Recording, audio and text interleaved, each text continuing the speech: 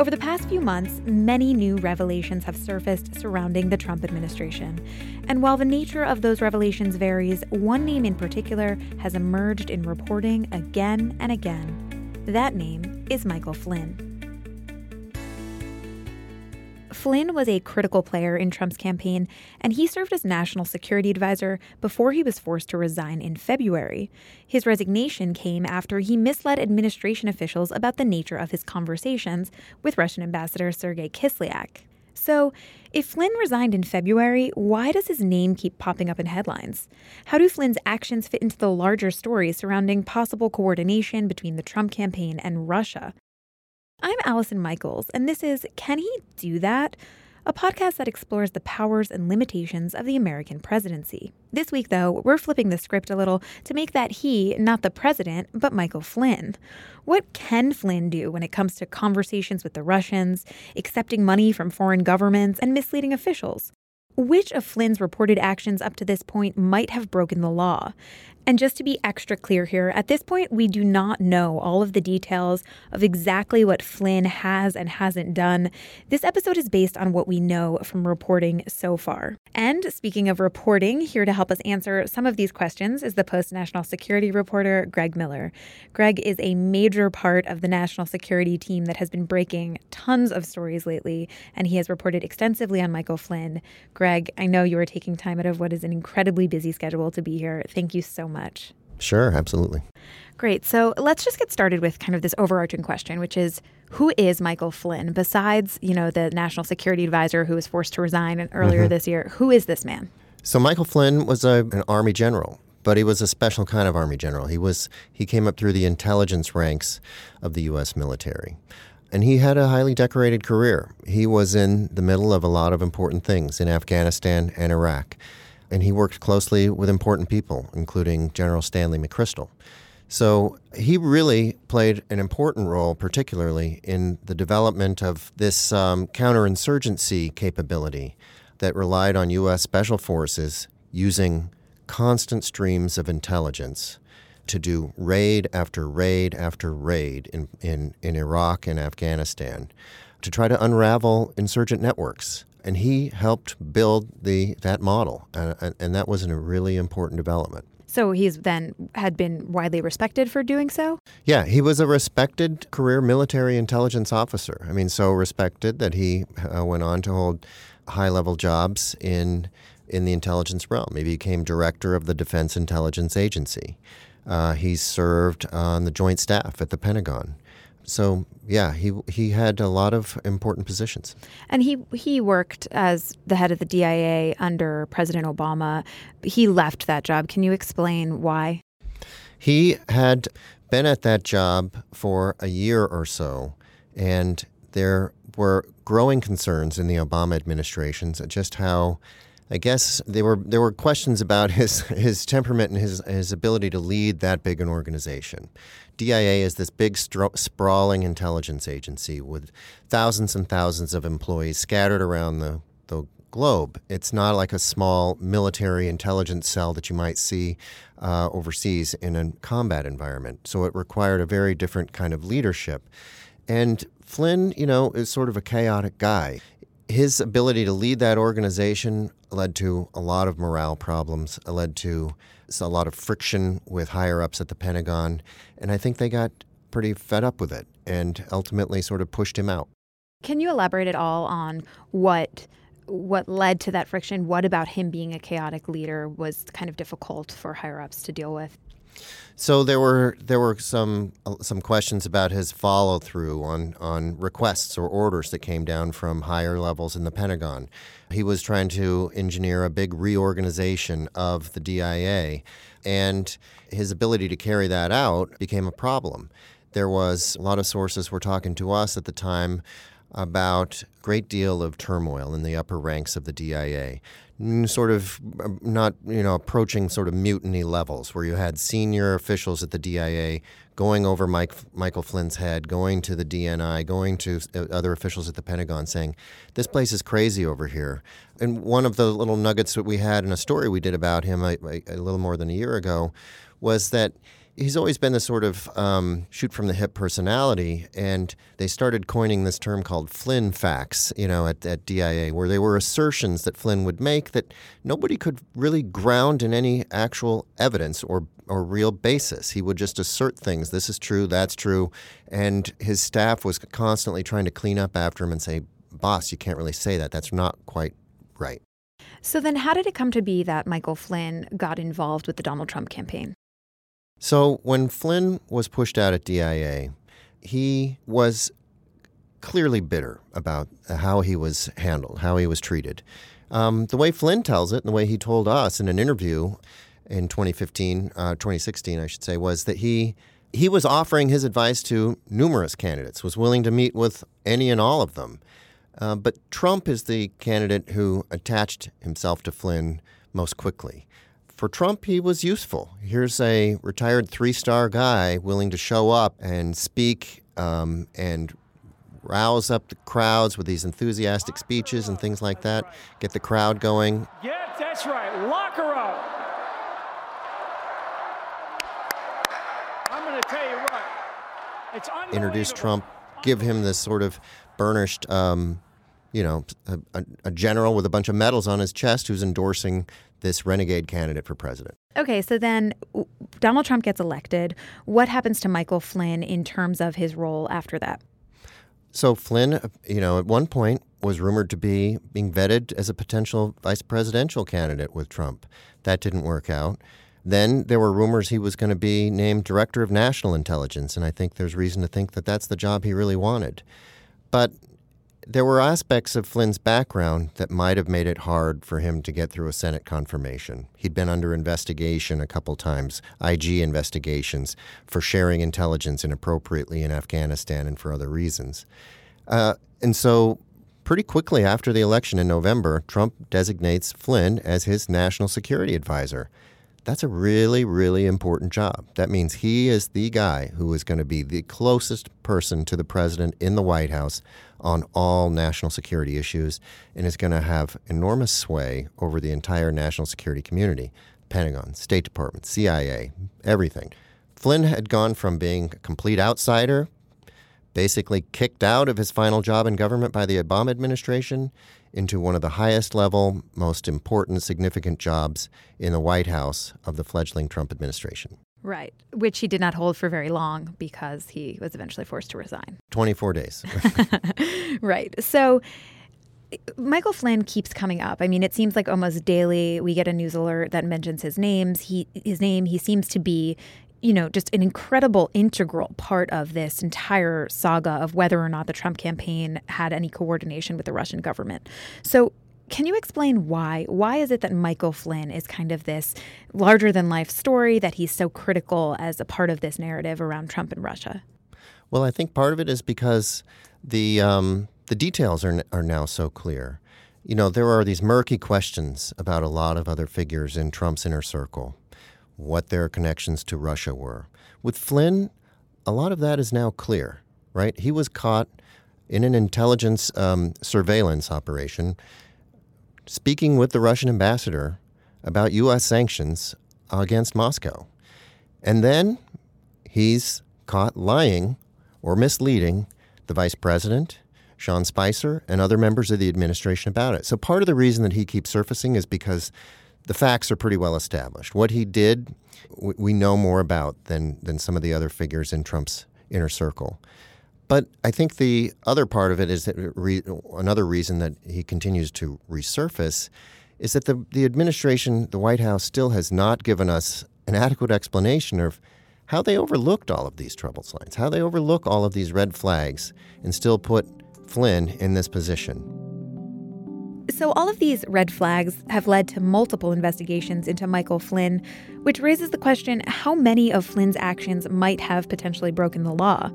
Alex Whiting is a professor of practice at Harvard Law School, and he's here to break down some of the legal challenges that Flynn faces. Here's Alex.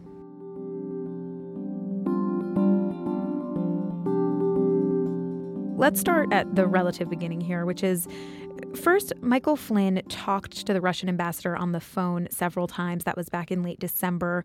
And he told Mike Pence that during those conversations, he did not talk about sanctions that had been placed on Russia in response to their meddling in the U.S. elections. So it was later reported by the Post that he did, in fact, discuss sanctions on those phone calls.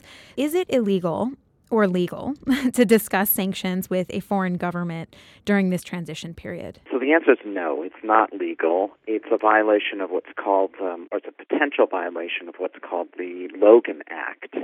Now, that is not a law that is often or even ever prosecuted, so you might say it's a kind of technical violation, but that law prohibits American officials from those sorts of communications when they're not in government with foreign officials, and so that would be what that violation would be. Right. So that brings up my next question, which is Flynn also told the FBI that he did not discuss sanctions in those phone calls with the Russian ambassador. That we later found out contradicts the transcripts of the phone calls. So if he did, in fact, lie to the FBI, is that legal? Is that illegal? So lying to the FBI is a serious crime. It's a violation of 18 U.S.C. 1001, and that is a crime that is prosecuted. And it's not 100% clear whether he lied in that interview on January 24th of this year. There have been contradictory reports about whether he said, I can't remember all the details, whether he flatly said, I did not discuss sanctions. There are a lot of indications that he did lie because remember that it was just after that interview that Sally Yates went to the White House to warn the White House about Michael Flynn. I don't think she would have done that if he had been truthful or had been trying to be truthful in his FBI interview.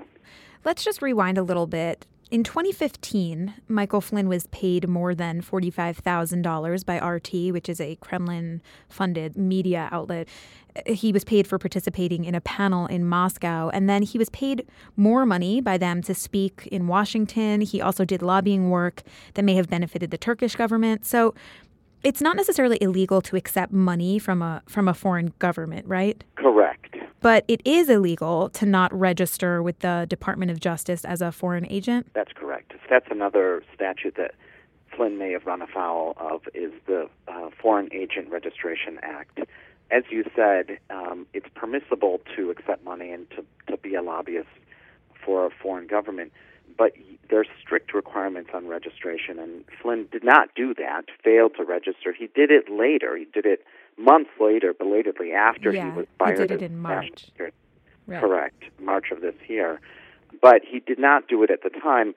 And then perhaps the more serious allegation is that he lied about receiving these funds. It's still kind of unclear, like you said, whether he disclosed the information about being paid by foreign governments when he actually applied to reinstate his security clearance in order to become National Security Advisor.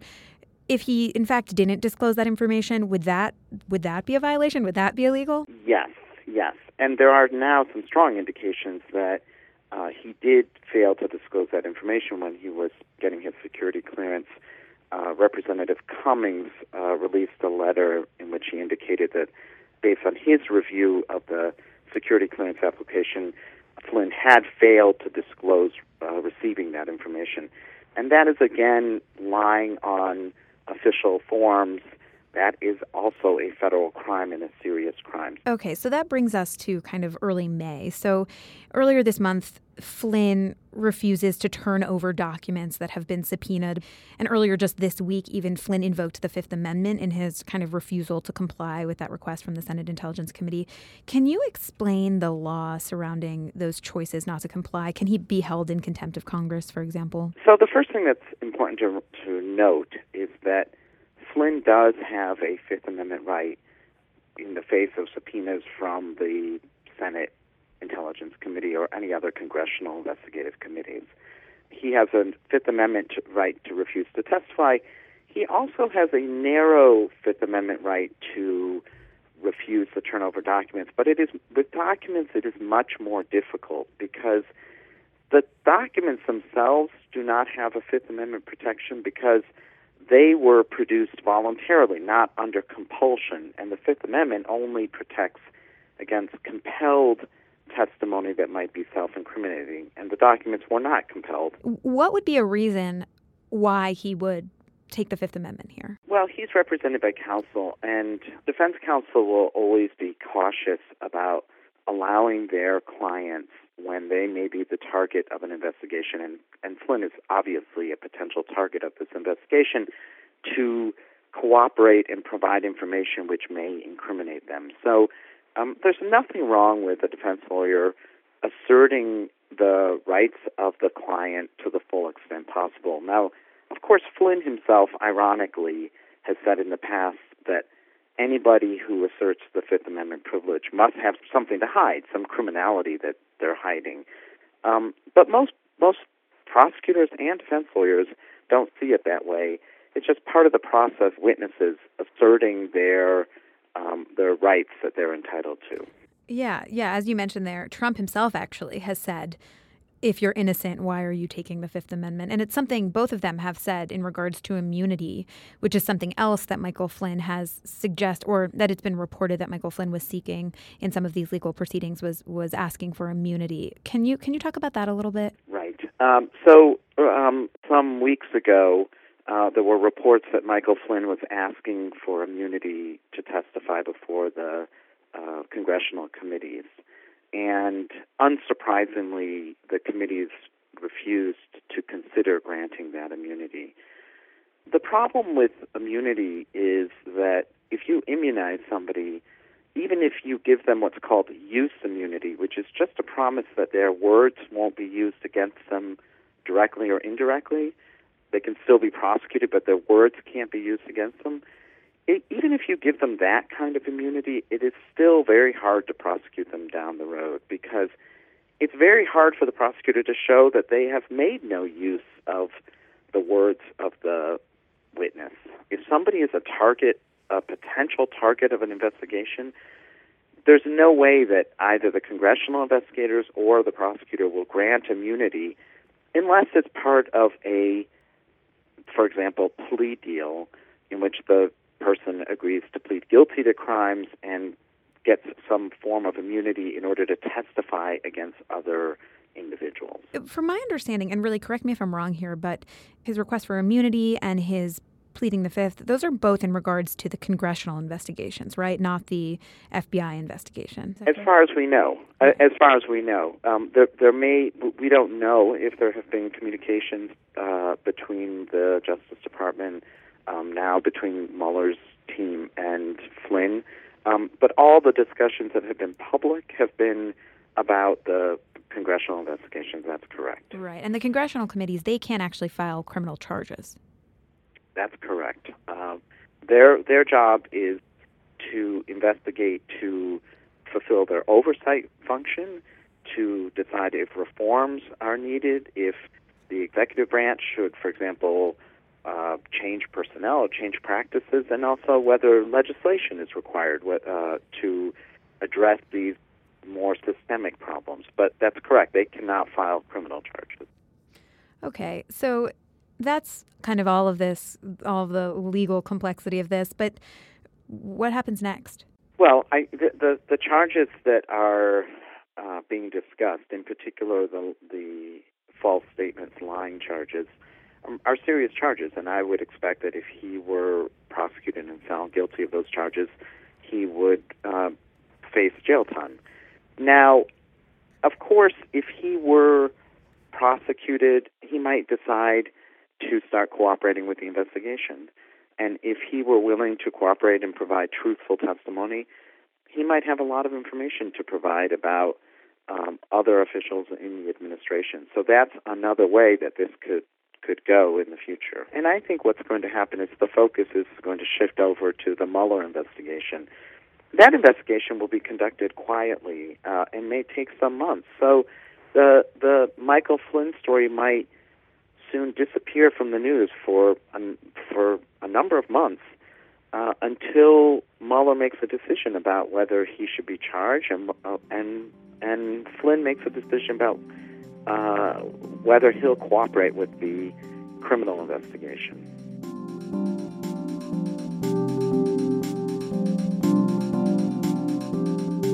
So just this week, the New York Times reported that last summer, Russian officials were trying to figure out how they could exert influence over Trump, and particularly how they could do so through Michael Flynn and also potentially through Trump's former campaign manager, Paul Manafort.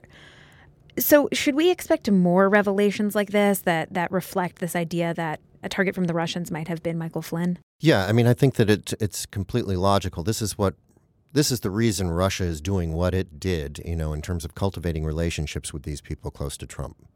There is what Russia did during the election, the hacking, the stealing of emails, the posting of all that to WikiLeaks, all of this stuff to disrupt an election and in the end try to help Trump win. And then there is this other activity, which is more consistent with what an intelligence service always does, trying to get relationships with people of power or influence. And so I think that it's inevitable we're going to learn more about Flynn and his ties to Russia, because that is really still under such a major microscope, right? The FBI is still looking at those relationships between Flynn and the Russian ambassador and Flynn's financial arrangements with RT and so forth. The FBI is digging into all of that. The House Intelligence Committee is as well, Senate Intelligence Committee. I'm sure we'll continue to be learning details about Michael Flynn and his dealings with Russia for quite some time. Yeah, it sure seems like it.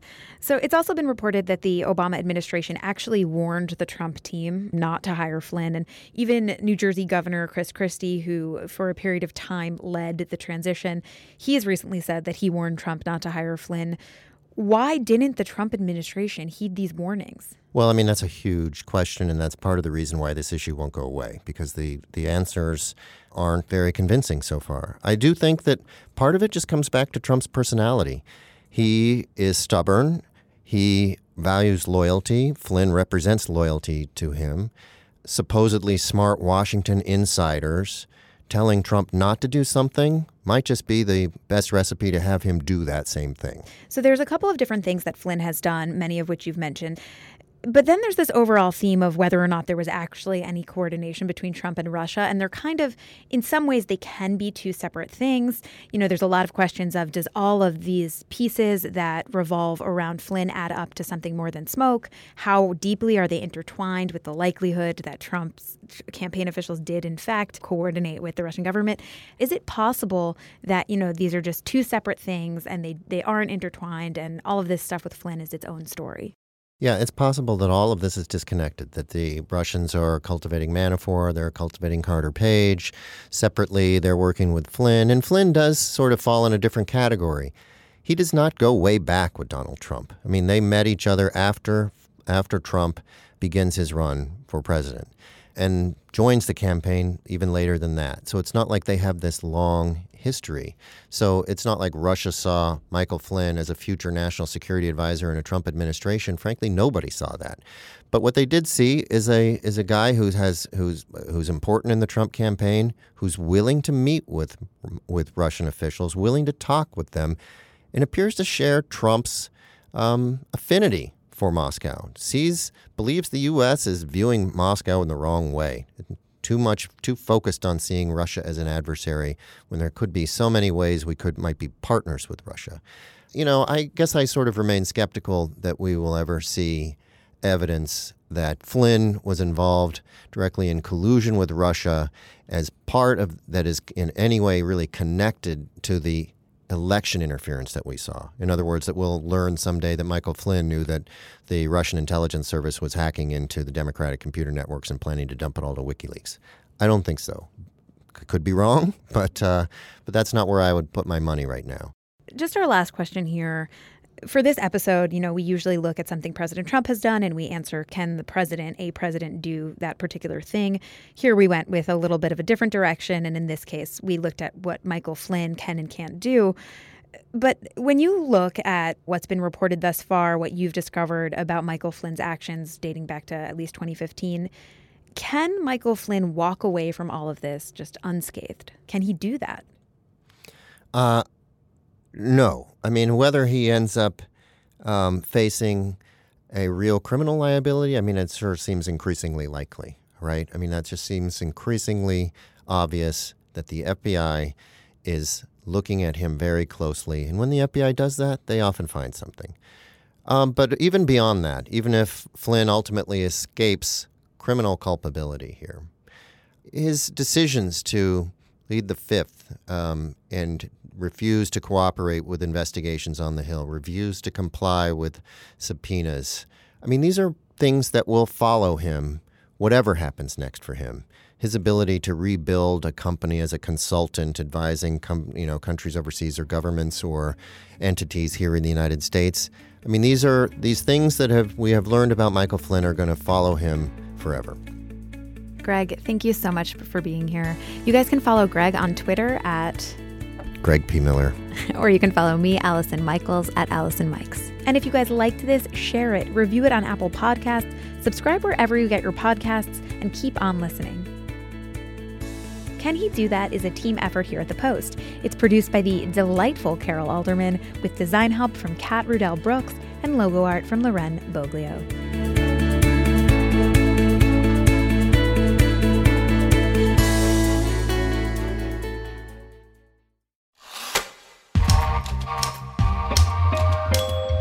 If you like Can He Do That, you should check out some of our other great podcasts, like Cape Up with Jonathan Capehart, where Jonathan's interviews reveal the people behind today's biggest news.